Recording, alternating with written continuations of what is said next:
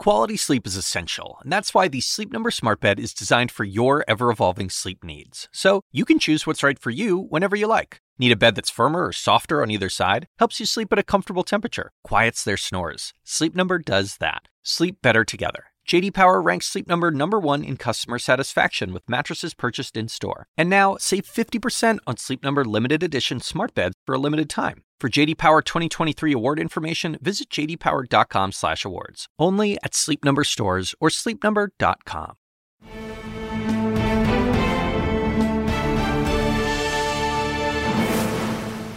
Welcome to Unfiltered. Here's the headline. Here we go again.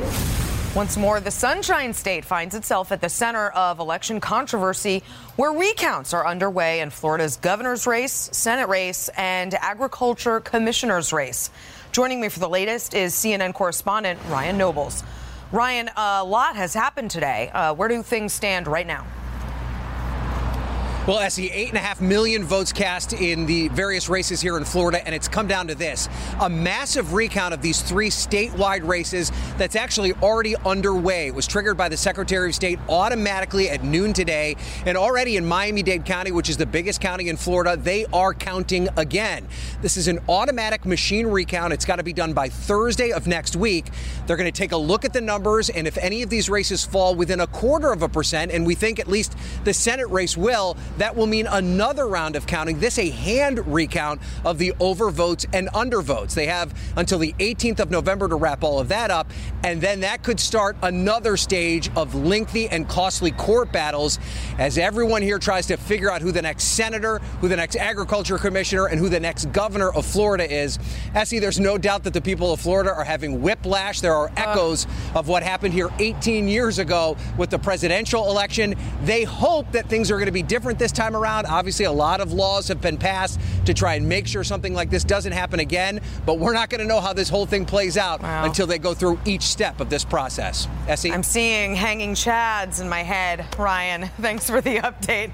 Stay put. We'll check in with you a little later in the show, but right now, tonight's other headline, a republic if you can keep it. With his back against the wall, the president has re-embarked on an all-too-familiar campaign to undermine and cast doubt on American institutions. Because he didn't lose control of the House, America did. Almost as soon as the results were in, Trump questioned the validity of U.S. elections, unleashing a storm of tweets in the past 48 hours that, without any evidence, accused election officials in Florida and Arizona of fraud. On Wednesday, he turned his attention on the Mueller investigation, firing his own Attorney General, Jeff Sessions, for failing to be his dutiful stooge at the Department of Justice. In his place, Trump bypassed the similarly principled number 2 Rod Rosenstein, instead announcing the appointment of Matthew Whitaker as acting Attorney General. Coincidentally, I'm sure Whitaker has been a vocal critic of the Mueller investigation, which he will now be charged with overseeing. Next in the path of Trump tornado, the president turned his wrath toward the press for daring to ask him questions. After a chaotic press conference on Wednesday, the White House pulled the press pass of CNN chief White House correspondent Jim Acosta. On Friday, when asked if Acosta's pass would be permanently revoked, Trump doubled down, saying more press passes could be pulled in the future. I think Jim Acosta is a very unprofessional man.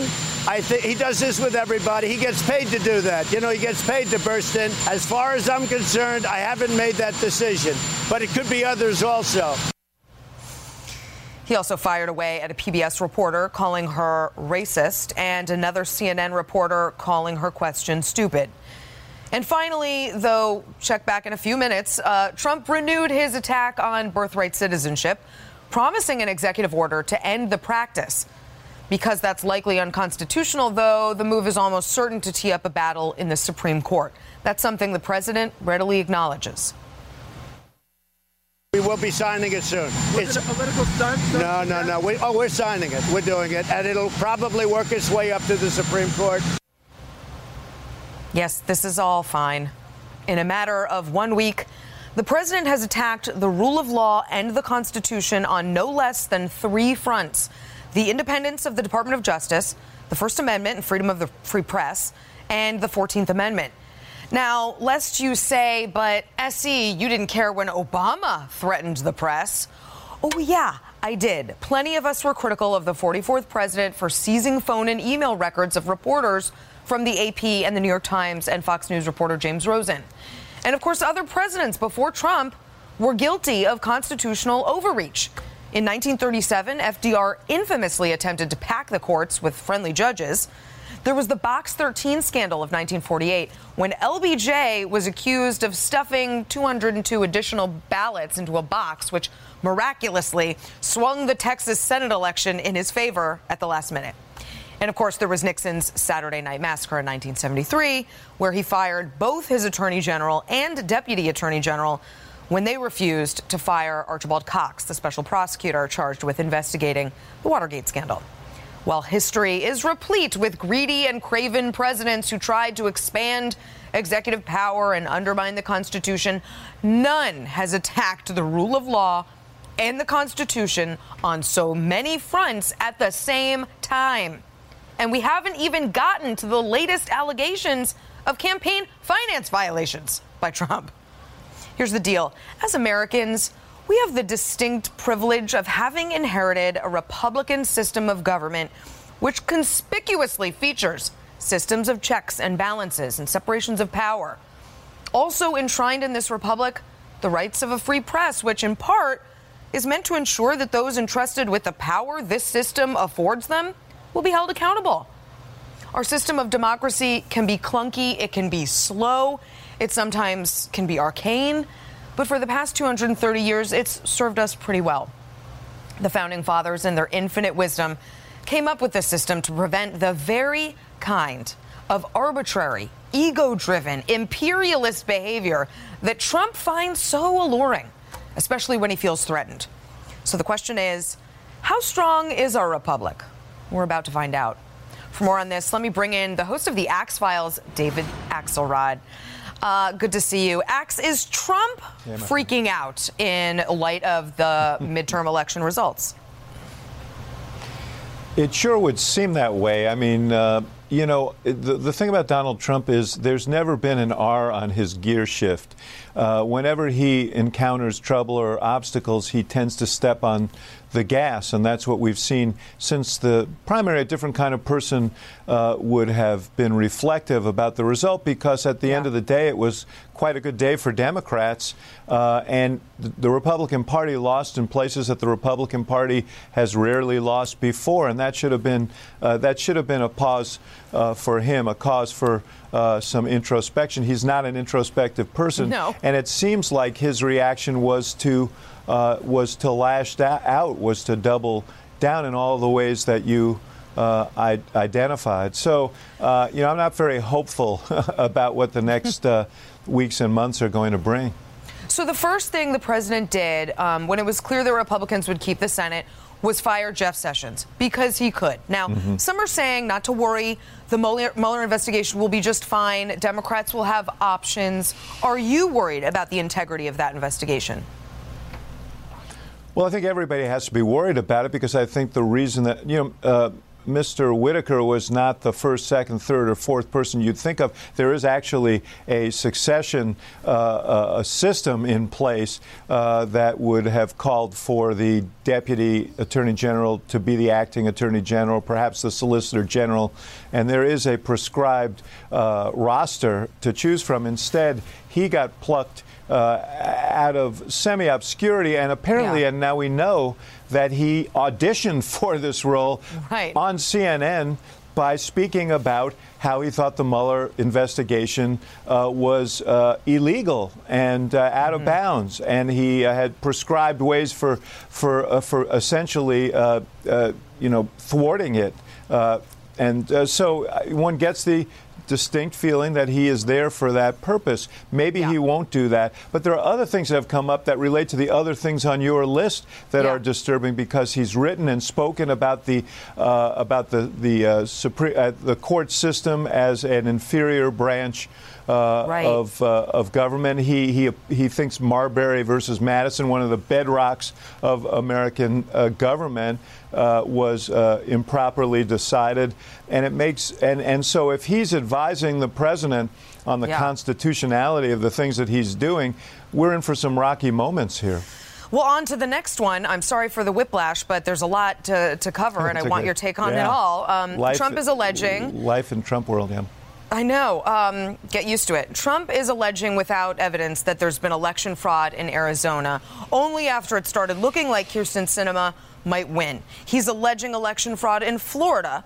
Let me be clear. There's evidence of incompetence there, but none yet of fraud at all. What are the consequences, in your mind, of the President of the United States casting doubt so recklessly on the electoral process? Look, my great concern I very much believe in this system that we have, and I understand that when someone in the party opposite you gets elected, they're going to make policy, and you may not like that policy. Right. That's fine. That is the system. But we need the President of the United States, who is a trustee of our institutions, to uphold those institutions and not deliver hammer blows to them when they deliver a result that he doesn't like. The fact of the matter is there is no evidence in either state of fraud or illegality, and the Republican Secretary of State in Florida said as much today. So the president, he tends to want to invalidate institutions that defy him or where results defy him. He's done that with the press. He's done that with the rule of law. He's now doing that with the elections. And it feeds conspiratorial instincts on the part of some of his base. And it's very, very dangerous. So what do we do? I don't want to meet Trump's freak out with a freak out, right? I mean, he's clearly trying to overwhelm us with chaos. He wants to confuse us and divide us. But we've been through worse crises as a nation before. Should we just kind of assume our system can handle these stresses?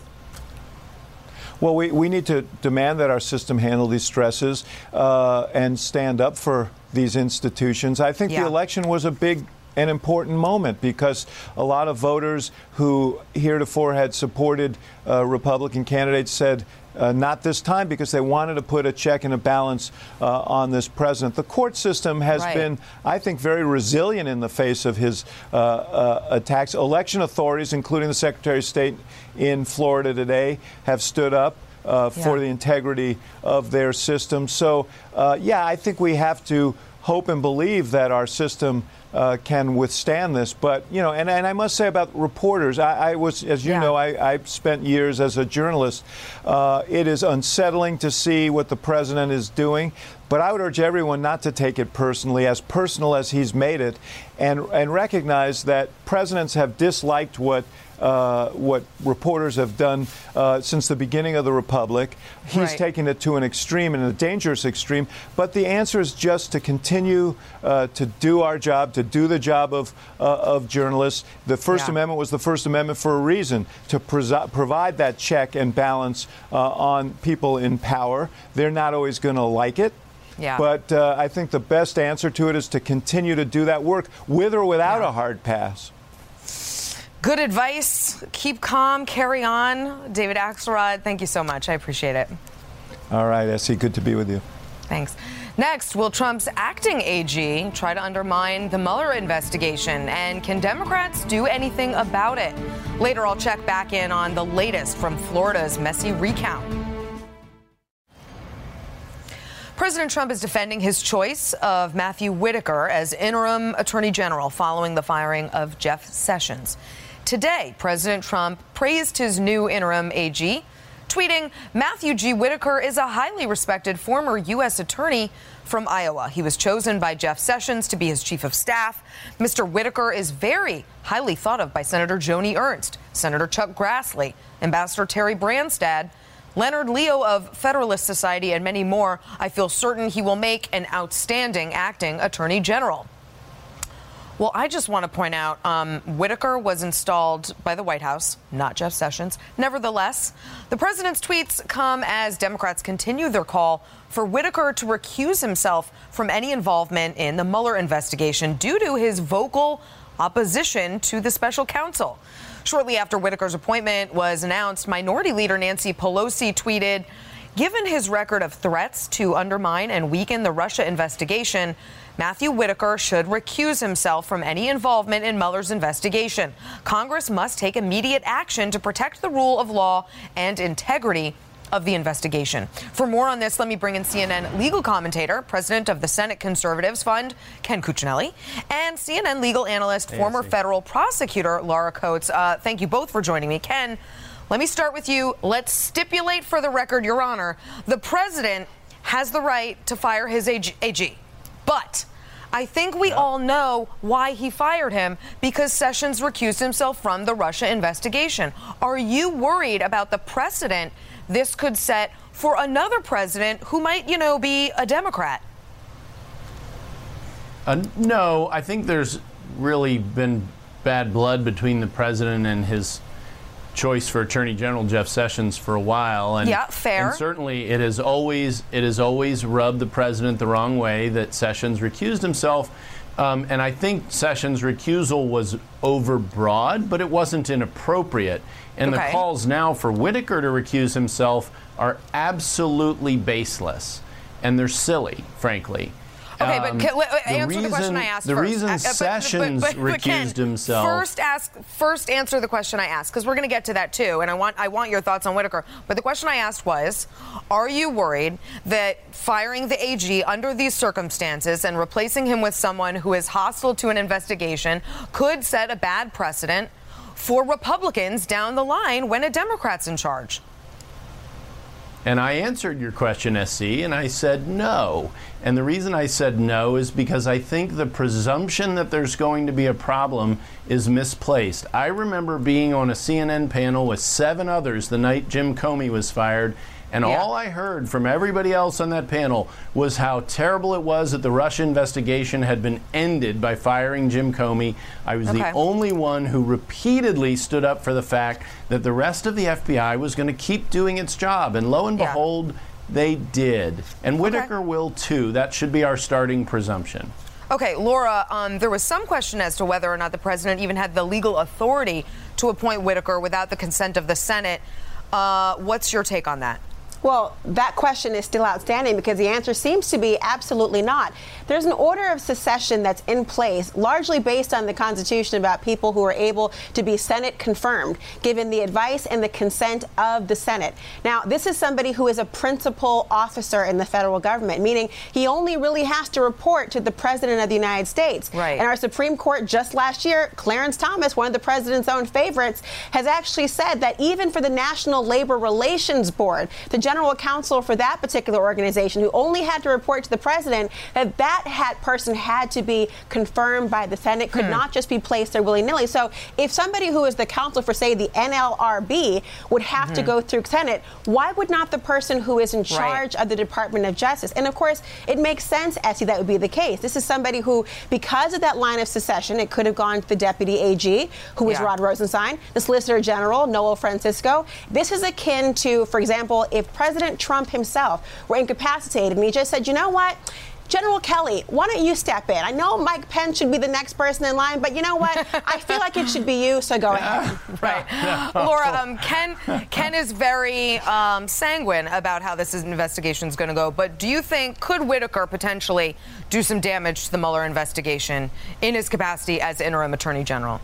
Yes, and the key word here is interim, because we all know from the president's initial tweet that there's going to be a more permanent person placed later on, presumably somebody who would follow the Senate confirmation. But even temporary power can be extremely impactful. He could do a number of things. For example, he could be briefed in, according to the statute that Mueller operates under, and ask for explanations about all his prosecutorial and investigative decisions. He could actually say no to any future steps he'd like to make. Now, there is some recourse for Mueller to go to Congress and ask for some clarification if there is a discrepancy between himself and, say, Matthew Whitaker. Or he could do what I think is the most obvious, Essie, which is, given that he'll be temporary and his ability to ask questions about the nature of the investigation and the full scope of it, couldn't he just go back and tell the President of the United States everything he'd like to know and fully brief him? There's nothing stopping him, and that's one of the concerns. Well, Ken, talk about the temporary status, because, it would seem to me Trump sort of disavowing him at first, saying, I don't know him, he doesn't know me,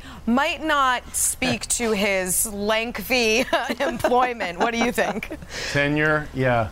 Well, that certainly has been one feature of such positions. And I don't expect him to be a lengthy tenure. I don't expect him to be the person the president nominates. And even if he was, I don't expect that the Senate would confirm him, which is why I don't think he'll be nominated in the first place. So the Senate, no, there are plenty of Republicans in the Senate. I'll ignore the Democrats for a moment for the obvious reasons. There are plenty of Republicans in the Senate who have said, we want clarity on this subject, and we want a commitment from someone we have faith in that this is going to be handled in an appropriate way. That doesn't mean Mueller gets to do whatever he wants. But it does mean that it won't be unreasonably interfered with. And frankly, from the president's perspective, he ought to just let it go. This thing is near the end. There's no evidence of any collusion. Why he should don't just you tell let it him roll that, out. Ken? I think you're right. You should tell him that, Ken. Well, I would, but here I am on CNN instead of in the White House. Well, he watches us, so I'm sure he just heard you. Thank you very much, Ken.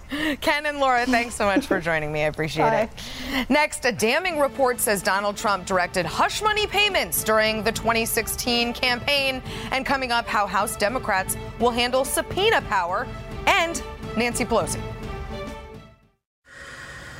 During the 2016 campaign, then candidate Donald Trump directed payments to adult film star Stormy Daniels and former Playboy model Karen McDougal. That's according to a new Wall Street Journal report that contradicts the president's previous denials and resurrects concerns he violated campaign finance laws.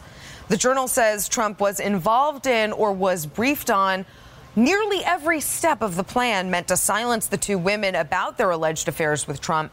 This information on Trump's central role was laid out in an 80-page draft indictment meant for longtime Trump fixer Michael Cohen before he flipped. Stormy Daniels' lawyer, Michael Avenatti, always eager to inject himself into a story, had this to say. For over 8 months, we have been battling Donald Trump and the lies he has told about his payment to my client. This is further vindication that we were right. I think the president should be indicted consistent with what I said in my New York Times op-ed. We'll be back in 2 minutes. In the red-filed night, with great power comes great responsibility. Democrats, for the first time in 4 years, control a chamber of Congress. What will they do with their newfound power? The opportunities will be plentiful. Trump's tax returns, the Russia probe, they could even move to impeach. At the helm, a familiar face, at least for now.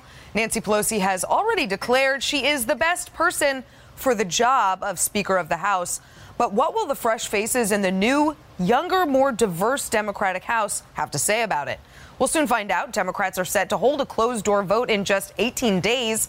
For more on this, I want to bring in CNN senior political commentator, former governor of Michigan, my friend, Jennifer Granholm. So, Jen, before we get to what Democrats will do, first let's talk about the speakership. I just want to put on the screen a list of the Democrats who openly said they opposed Pelosi for speaker, including challengers and incumbents. Don't squint. You can't read them all. There's too many. Now, not all of these people won their elections, but many did. Do you, Governor, expect all of that opposition to, poof, go away? Or will Pelosi have a fight on her hands?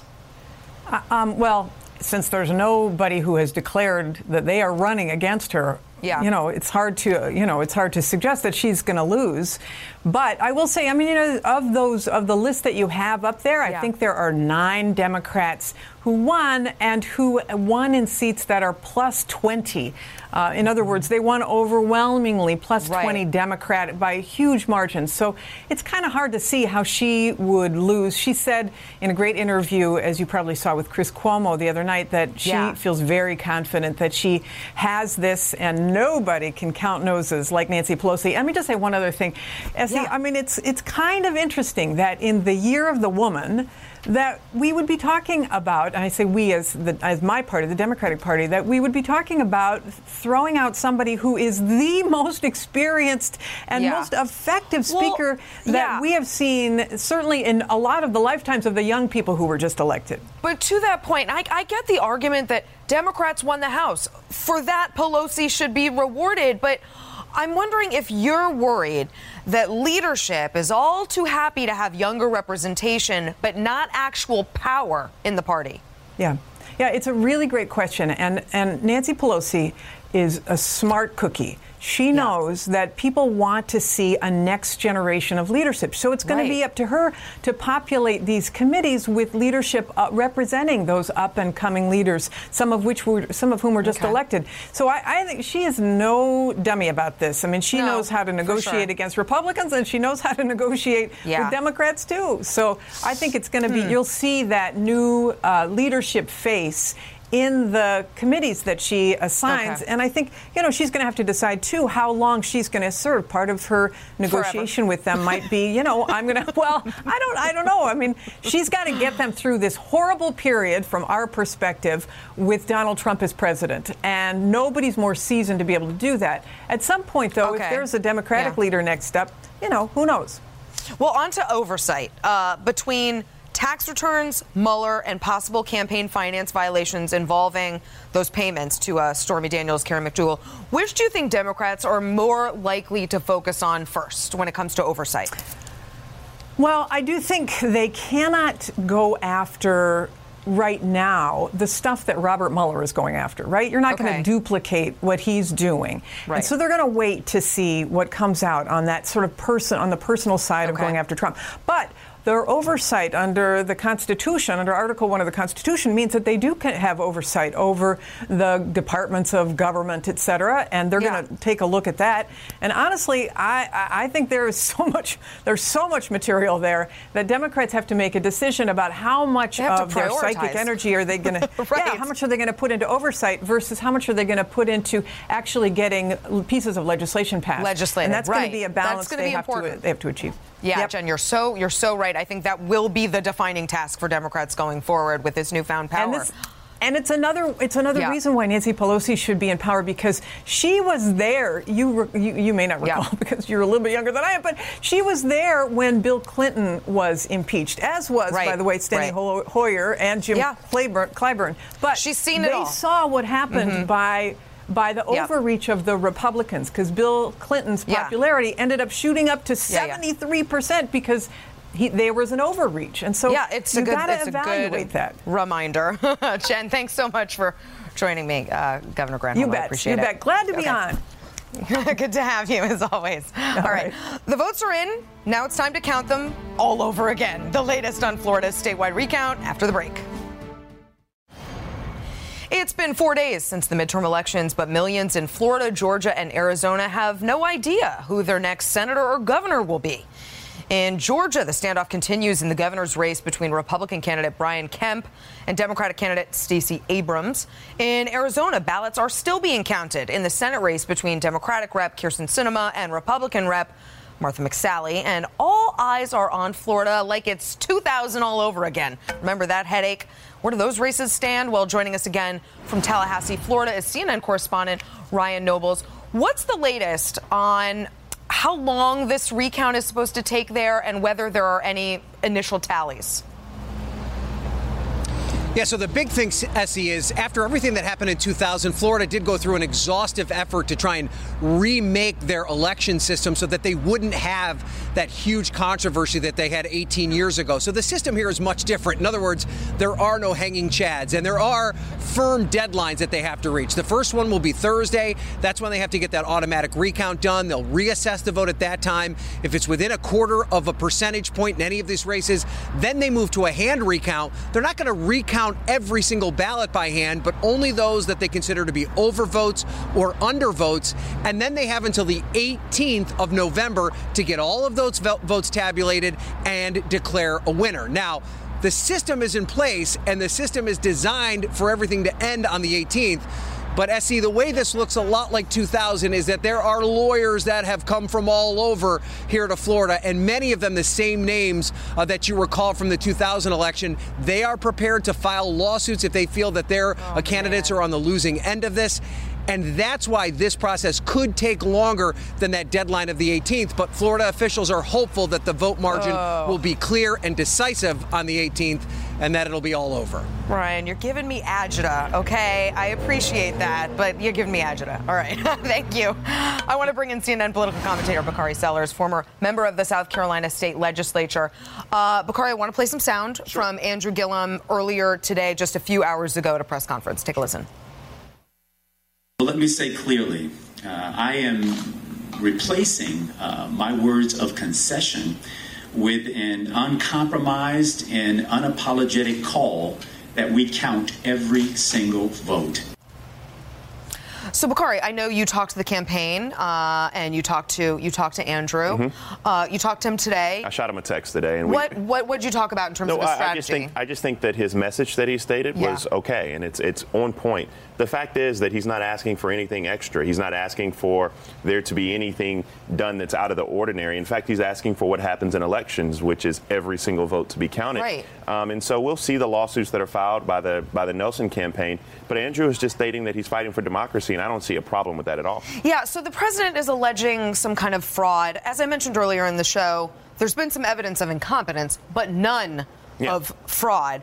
But Trump tweeted, this is an embarrassment to our country and democracy. Are you worried, with all the flashbacks to 2000 and this being Florida, that some of this plays into Trump's hands a little and ends up looking like a circus, which is not good for Well, I mean, you do Democrats have incidents where, like in Opelika, where you have crates of 40 different crates that are filled with votes, and whether or not they were postmarked at the right time, should they be counted, should they not be counted? So yes, but you had Rick Scott, who asked for an investigation. You had Rick Scott's monitors monitor those investigations, and the Florida Secretary of State said that there was no criminality. So we know that to be the case. A Republican. Mm-hmm. There's no criminality there. Is there some incompetence? Sure, there's incompetence. But at the end of the day, this is a quite simple metric. Everyone who casted a ballot legally, their vote should be counted. Yeah. And so, I think that Andrew is kind of resolved to the fact that he may not come out on top on this. Yeah, he said that. But everything that he's been fighting for throughout this campaign, you have so many new voters who are part of this process, they need to make sure that they know their vote counts. Yeah, and I think sort of stating that at his press conference that this might not end up in his favor is a way of ensuring that this process has integrity. Because if he ends up losing as a result of this, at least we all sort of saw transparently what this election has been about. But I also think there's a vast difference between Andrew Gillum's positioning and Stacey Abrams' positioning. Because I think that Stacey Abrams has had to overcome more voter suppression than we've seen in a very long period of time. Brian Kemp oversaw his own race for governor, and he's the Secretary of State responsible for elections, which is mind-boggling. He kicked many thousands of voters off their voter rolls. And so I think that there are issues there that put Stacey and Andrew in a different category. But in Georgia, Arizona, and Florida, Democrats have to have the same message. Just make sure every single vote is counted. Yeah, and in Arizona, Cindy McCain even came out to say, wait a second, you're not going to call and count my vote? This is, I sent in one of those votes that you're now saying you're not going to count. In Georgia, you had instances where people were mailing back their ballots, their absentee ballots, and they were being returned to sender. And it had a pre-marked address on it.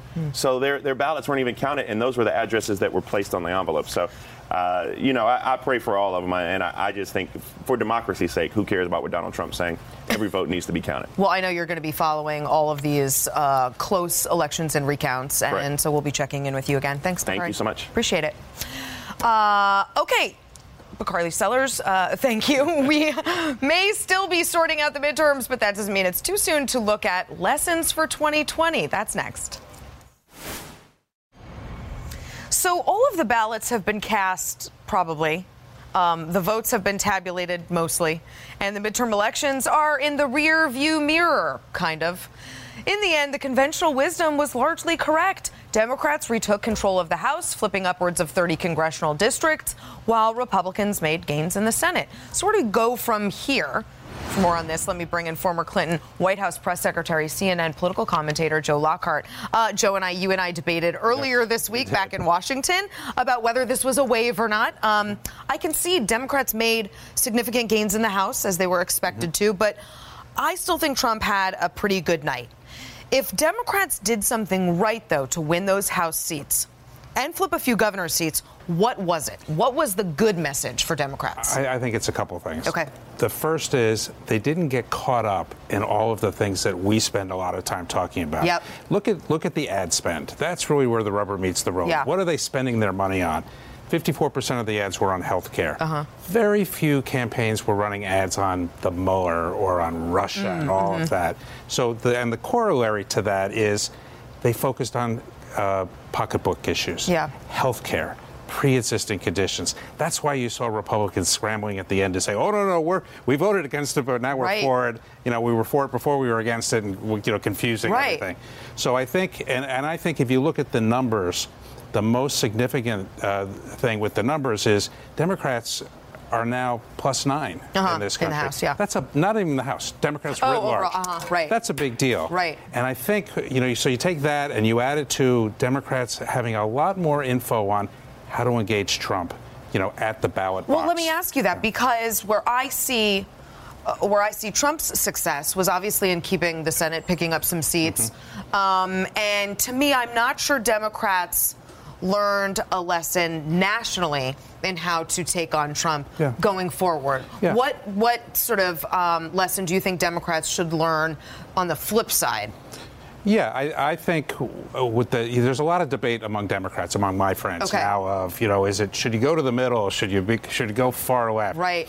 I think that's the wrong debate. Yeah. I think it's about what we've learned here is authenticity and being what I call an unapologetic Democrat. I'm a Democrat that's for what I'm for. Yeah. And I'm not sorry to talk, I'm not ashamed to talk about it. Right. We have candidates who try to move back to the middle, and that doesn't work. Yeah. Because when you're at +9 nationally, your first order of business is get those +9 to the polls, not, be perfect on, in the middle on the issues. So I think that's an important lesson. And I do think, across the country, a lot of Democrats learned. And, the reason Democrats were disappointed is we wanted to shame Trump. We wanted to repudiate him because we think so. That's not how you win elections. You win elections by going and convincing people you're going to make their lives better. And that's why they won the House and did as well as could be expected. And once these are all counted, maybe better in the Senate. But they're going to be places that is Trump country. Yeah.